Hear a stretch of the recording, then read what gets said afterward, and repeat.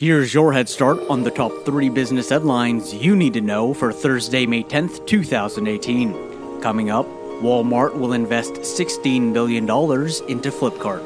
Trivago acquires TripHappy, a travel artificial intelligence company, and Sears teams up with Amazon. We'll have all these stories in under 7 minutes. Walmart will invest $16 billion in Flipkart. Walmart announced on Wednesday that it has signed definitive agreements to become the largest shareholder in the Flipkart group.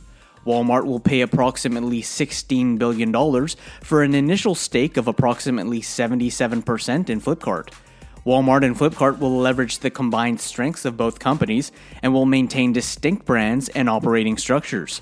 With the investment, Flipkart will leverage Walmart's omni-channel retail expertise, grocery and general merchandise supply chain knowledge, and financial strength. Flipkart was founded in 2007. Trivago acquires TripHappy, a travel artificial intelligence company.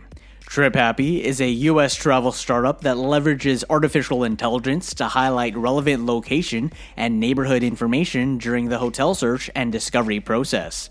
The company provides recommendations based on personal preference by analyzing location data on more than 25,000 neighborhoods across 10,000 cities to help travelers identify the best neighborhoods to stay in.